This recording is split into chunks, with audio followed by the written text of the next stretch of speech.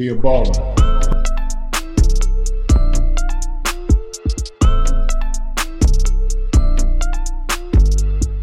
Welcome to Be a Baller, podcast where we discuss how to build a lifelong legacy. I'm your host, Coach Tim Brown. Today we'll be talking about building legacy in education, but also the influence of a mom with a lifelong educator, Dr. Jean Harris. Before we get started, let's hear a word from our sponsor. The City of Refuge Good Life Foundation is a 501c3 organization that is an affiliate of the First Church of God, led by Bishop Timothy Joseph Clark.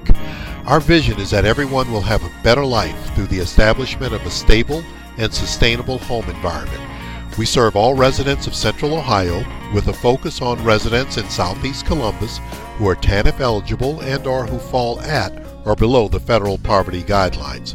We accomplish our mission in 4 targeted areas. They are workforce development, mothers initiatives and infant mortality, youth training, mentoring and development, and college preparedness for youth from impoverished backgrounds. To learn more, please visit our website at www.corgoodlifefoundation.org. That's www.corgoodlifefoundation.org. Today on the show, Dr. Harris is going to share her experience in growing up in a home that valued education and provided for others in education for decades. She's a faithful member of the Mount Olivet Baptist Church here in Columbus, Ohio. So Dr. Harris, welcome to Be a Baller podcast. It is a pleasure to be here, Tim. Thanks for inviting me. You didn't know you were a baller, huh?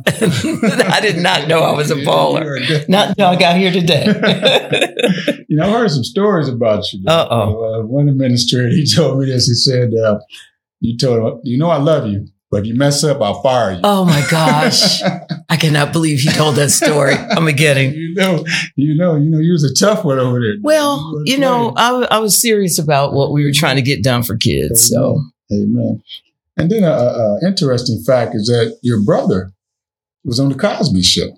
He was. That was like one of the most exciting times for our family. I mean, to see our brother every week on he was Vanessa's love interest, and he was on the Cosby Show the last season, the last full season of the Cosby Show. And he did a great job. I was proud of him. Yeah. He's my big brother. I was proud of him. Speaking of proud, I know you're a proud Columbus, Ohio native. Mm-hmm. Can you talk about the village that raised you? Well, you know what, Tim? I am so honored to have had the parents that I had and the grandparents that I had.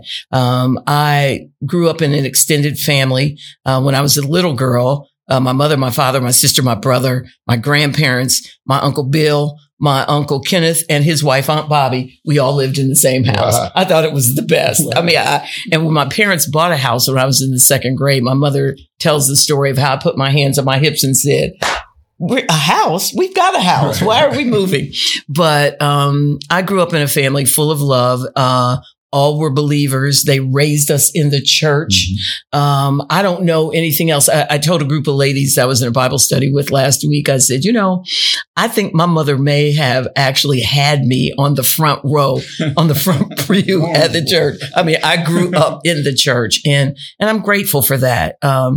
Did I ever stray? Yes, I did. But, the Bible says if you train up a child in the way he or she should go, when they're old, they will not depart from it. So I'm grateful for that village. Went to Garfield Elementary School, where I was nurtured by largely African-American teachers and a principal who saw the best in me. And I am not one, I did not grow up in a middle-class family. We did not live in the suburbs, but we were not rich economically. We were very wealthy with love and values and all of that. So I think most of what I am is because of that upbringing. This episode will air during Mother's Day on that time. Can you talk a little bit about some of those sayings that your mother would say that you still remember? Oh, my goodness. My mother and my grandmother, my grandmother used to say all the time, a hard head makes a soft behind. Oh, yeah. Now, you heard that one. And she said, what did she say about, she would say something like, and it's not coming to me right now, but I remember the last part of it was sticking out behind. The basic premise was that, you know, you can get mad if you want to, but, you know, I'm the last word. Right. So all of those. And so, you know, a lot of sayings are not coming to mind, but what I can tell you is coming to mind is both my mother and both my grandmothers they were women of faith. They believed what they believed, and they were clear on raising their kids to be kids of faith. They loved Jesus. They loved the Lord, and they were going to make sure that we understood exactly who he was and is. Amen. As we talk about that, you know, your faith, and I know family is extremely important to you. You also have a great husband, Stan. Can you talk about that relationship?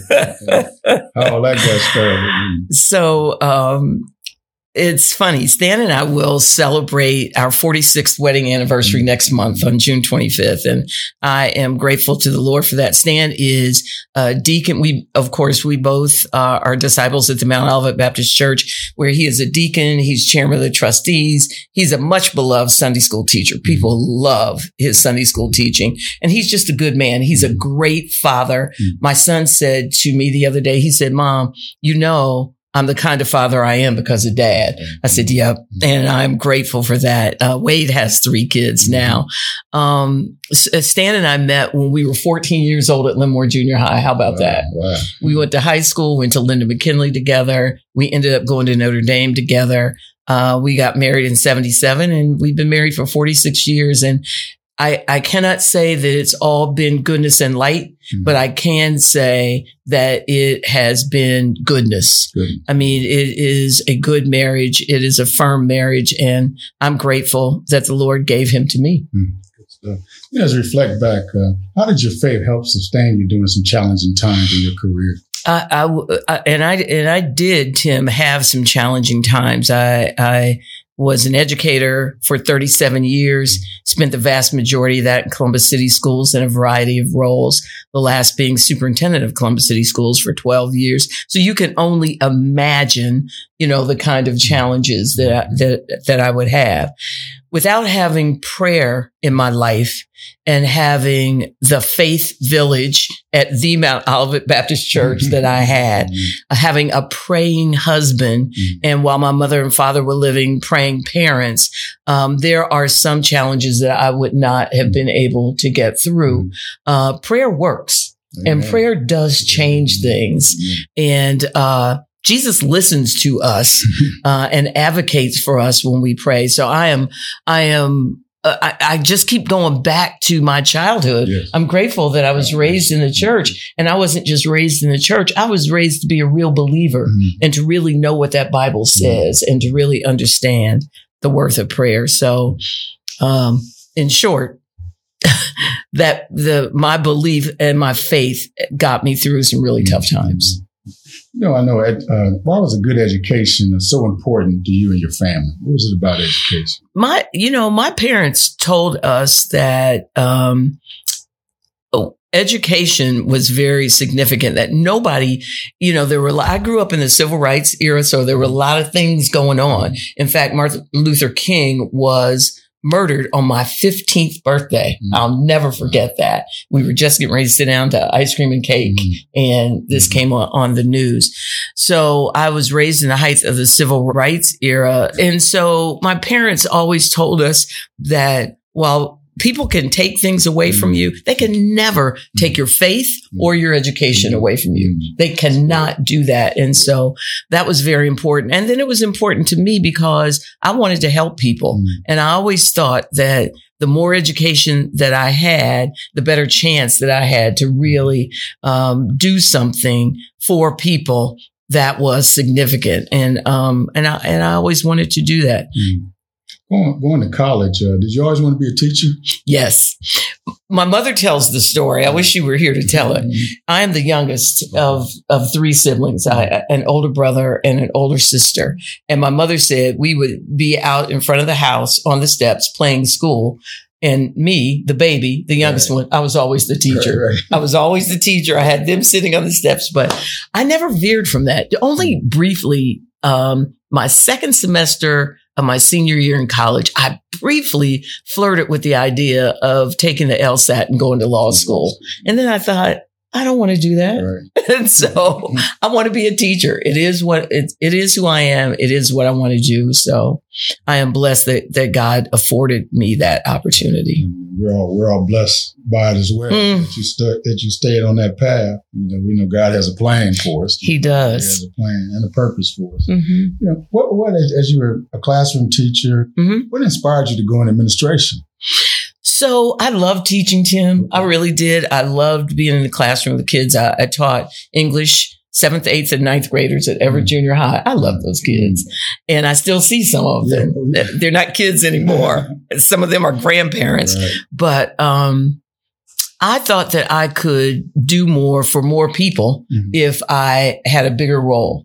And so I thought that if I could work with teachers, to work with students, to see the value in every single student, not just the kids that are at the top of the class, then I thought that I could impact more families, more students if I became a principal. And I will tell you, my days as a high school principal, which is when I met you, those were some of my best days in education. I loved being a high school principal. Don't ask me why, because it would be another podcast. Right. We'd have to take another whole podcast for that. The City of Refuge Good Life Foundation is a 501c3 organization that is an affiliate of the First Church of God, led by Bishop Timothy Joseph Clark. Our vision is that everyone will have a better life through the establishment of a stable and sustainable home environment. We serve all residents of Central Ohio with a focus on residents in Southeast Columbus who are TANF eligible and/or who fall at or below the federal poverty guidelines. We accomplish our mission in 4 targeted areas.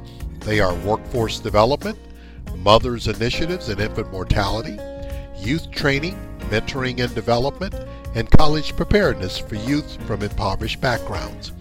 To learn more, please visit our website at www.corgoodlifefoundation.org. That's www.corgoodlifefoundation.org. Yeah. Who were some of those teachers, maybe administrators, that were mentors in your life? Yes. Well, Marie B. Stinson, African-American woman who started in Columbus schools as a school secretary, worked her way up to, she went to college. She got her degree. She got a PhD from The Ohio State University. She was a teacher. She was a principal at Central High School. And she ultimately, before she retired, she was an executive in human resources and personnel in Columbus schools. She was amazing. She was also a member of Mount Olivet. And so I got to see her up close and personal. I got to talk to her about different things. She was just an amazing teacher. And then teachers that I had, when we were in high school, Jane Jacobson, she was a white female from Kansas. And there's a reason I'm telling you this. And she was one of my favorite people in the world. She was the librarian at Lyndon McKinley High School. Stan and I graduated in 1971. She amassed the largest collection of African-American history books in the city of Columbus at that time. I don't know that anybody else has done that. And when I would walk in the library, she would say, Jeannie, come here. This is the book that you're reading this week. Yes, ma'am. Mrs. Jacobson, I will read this book. And so I became, I always liked to read, but I became a voracious reader because of her and the kind of books. And I love the fact that she was all about us. And I wanted to be that kind of educator. It's something how people, they see the glory, but they don't know the story. And you came a full circle from a girl from London to a superintendent of the same school district. I know, that's crazy, isn't it? That's crazy. How was that experience? How was that when they announced that you're going to be the superintendent? I have no idea. It's just Jesus. You said something earlier, Tim, that is very true. God has a purpose and a plan for every one of our lives. And I didn't do that on my own. It's Tim. My parents did not go to college. My dad did not. He worked every day and took care of his family, but he didn't graduate from high school. My mom had one semester at Tennessee State. And she said, then she got scared and she went home. And then my mom used to always tell me, she said, I admire you so much. You're doing everything I wanted to do. And I was like, Mom, I am here because of you. I'm not here because of myself, but the village that you asked me about, the professionals that I've worked with, all of those people, got me to where I didn't do that by myself. I did not.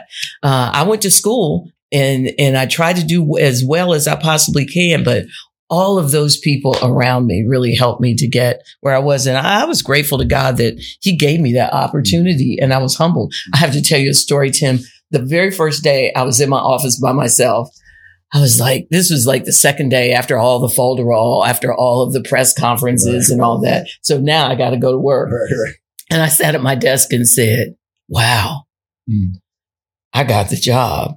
And then I said, wow, I got the job, which means I got to do this job now. So, but that's always funny when I think about it. But God was with me every step of the way, and I appreciate him for that. This is a legacy broadcast. So when we think about legacy, what is the legacy of Dr. Gene Harris? Wow. First of all, I have to tell you, I did not go into the business to create a legacy. I didn't even think about it. All I ever wanted to do is to make sure that young people had an amazing opportunity educationally, no matter where they came from, whether they came from the poorest neighborhood in the city of Columbus, or if they were in one of the middle class or upper class neighborhoods. I wanted them to have the very best. And so I hope what people will remember is not all the big things that came about, the building programs and, graduation rates increased and all of that, but that individually I was trying to help some child, some family, to move forward. One of your big projects, and I love this one, you made a commitment that every child would have a mentor. Yeah. Why is that so important? Why is that so important? Well, the research actually shows that every child that has someone significant in their lives outside of their family or their parents is much more likely to stay in school, to graduate, to stay away from drugs and all of those things. And so my thought was, if we paired each one of our kids with a mentor, they would be it would increase their likelihood, not to say that, their teachers and their parents and the folks at church and in the community and Girl Scouts and all of those folks are important. But if they had an individual that I could talk to about everything. I might be afraid to talk to Mom about some stuff because she might go off. She might do that. Or I might be hesitant because I don't want to disappoint them. But if I've got somebody who I know 100% is in my corner, they're not in my family, I'm more likely to stay on track. So, yeah, we got involved in mentoring my wife a program. One thing that really got us was that each child needs a non-judgmental adult. Yes. And to me, that's what that mentor is. That's well said. Non-judgmental adult. Don't really know. I'm not judging you. Right. Just non-judgmental. I'm not judging you. I'm not raising you. Right. I mean, as a mom, even now, we have one son. He's 43 years old. He's married to a lovely, he married the person he was supposed to marry. Praise God. And they have 3 great kids. But even when I talk to him, I'm still his mother. Right. Even though we're friends and all of that, he's my son, I'm still his mother. So he needs people outside of my husband and me, his dad and I, to pour into him in a way that we can't do because we're his parents.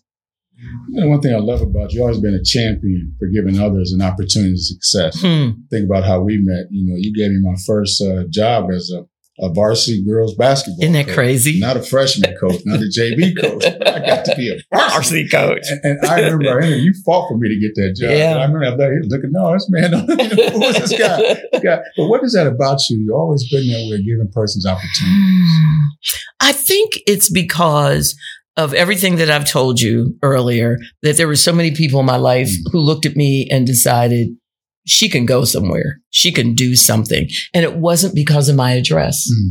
I grew up as an elementary student, for people who know Columbus, at 344 North Garfield, which is right off of Mount Vernon Avenue. There's nothing about that address that's going to say Superintendent of Columbus City Schools. Think about it. And then our next house, the house that my parents bought, that was my grandparents' house, was at 1209 Brentnell Avenue. It's on Brentnell between Woodward and 17th. There's nothing about that address that says PhD, Superintendent of Columbus Schools. Oh, and it doesn't say one of the first women to graduate from the University of Notre Dame. Those addresses don't say that. So I just thought that it's my responsibility to pay forward. It's my responsibility. And I love people. And I want to see people happy and moving forward.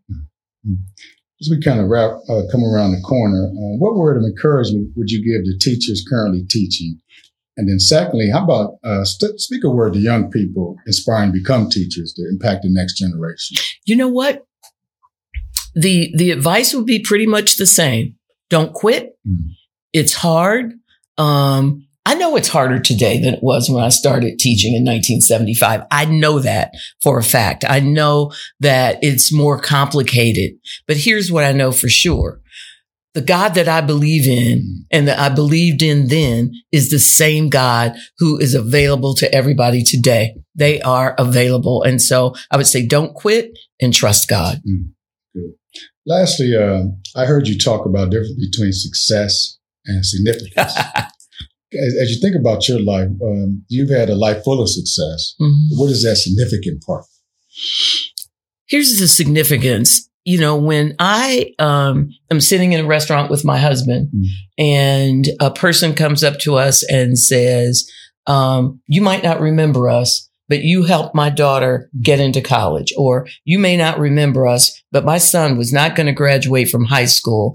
And a couple of times this did happen. And you personally tutored them. You personally tutored them so they could get across the finish line. Or you may not remember this, but you spoke a word into my son or my daughter, and now they're a medical doctor. I mean, these are real stories. Yeah. These are real stories, Tim. So when I see the young people doing what God has purposed in their lives, and I had some part in that, that's where the significance comes in to me. Well, Dr. Harris, I want to thank you for this inspirational word and conversation. One thing comes to mind as we were talking, the Bible says as one man plants, another waters, God gets the increase. Amen. And to me, that kind of summarizes you. You know, for some students, you were planting those seeds. Others, you were pouring some water on. But ultimately, God gets the increase. Amen. And God has really used your life to increase the kingdom. Well, thank you. I appreciate it. Thank you, Tim.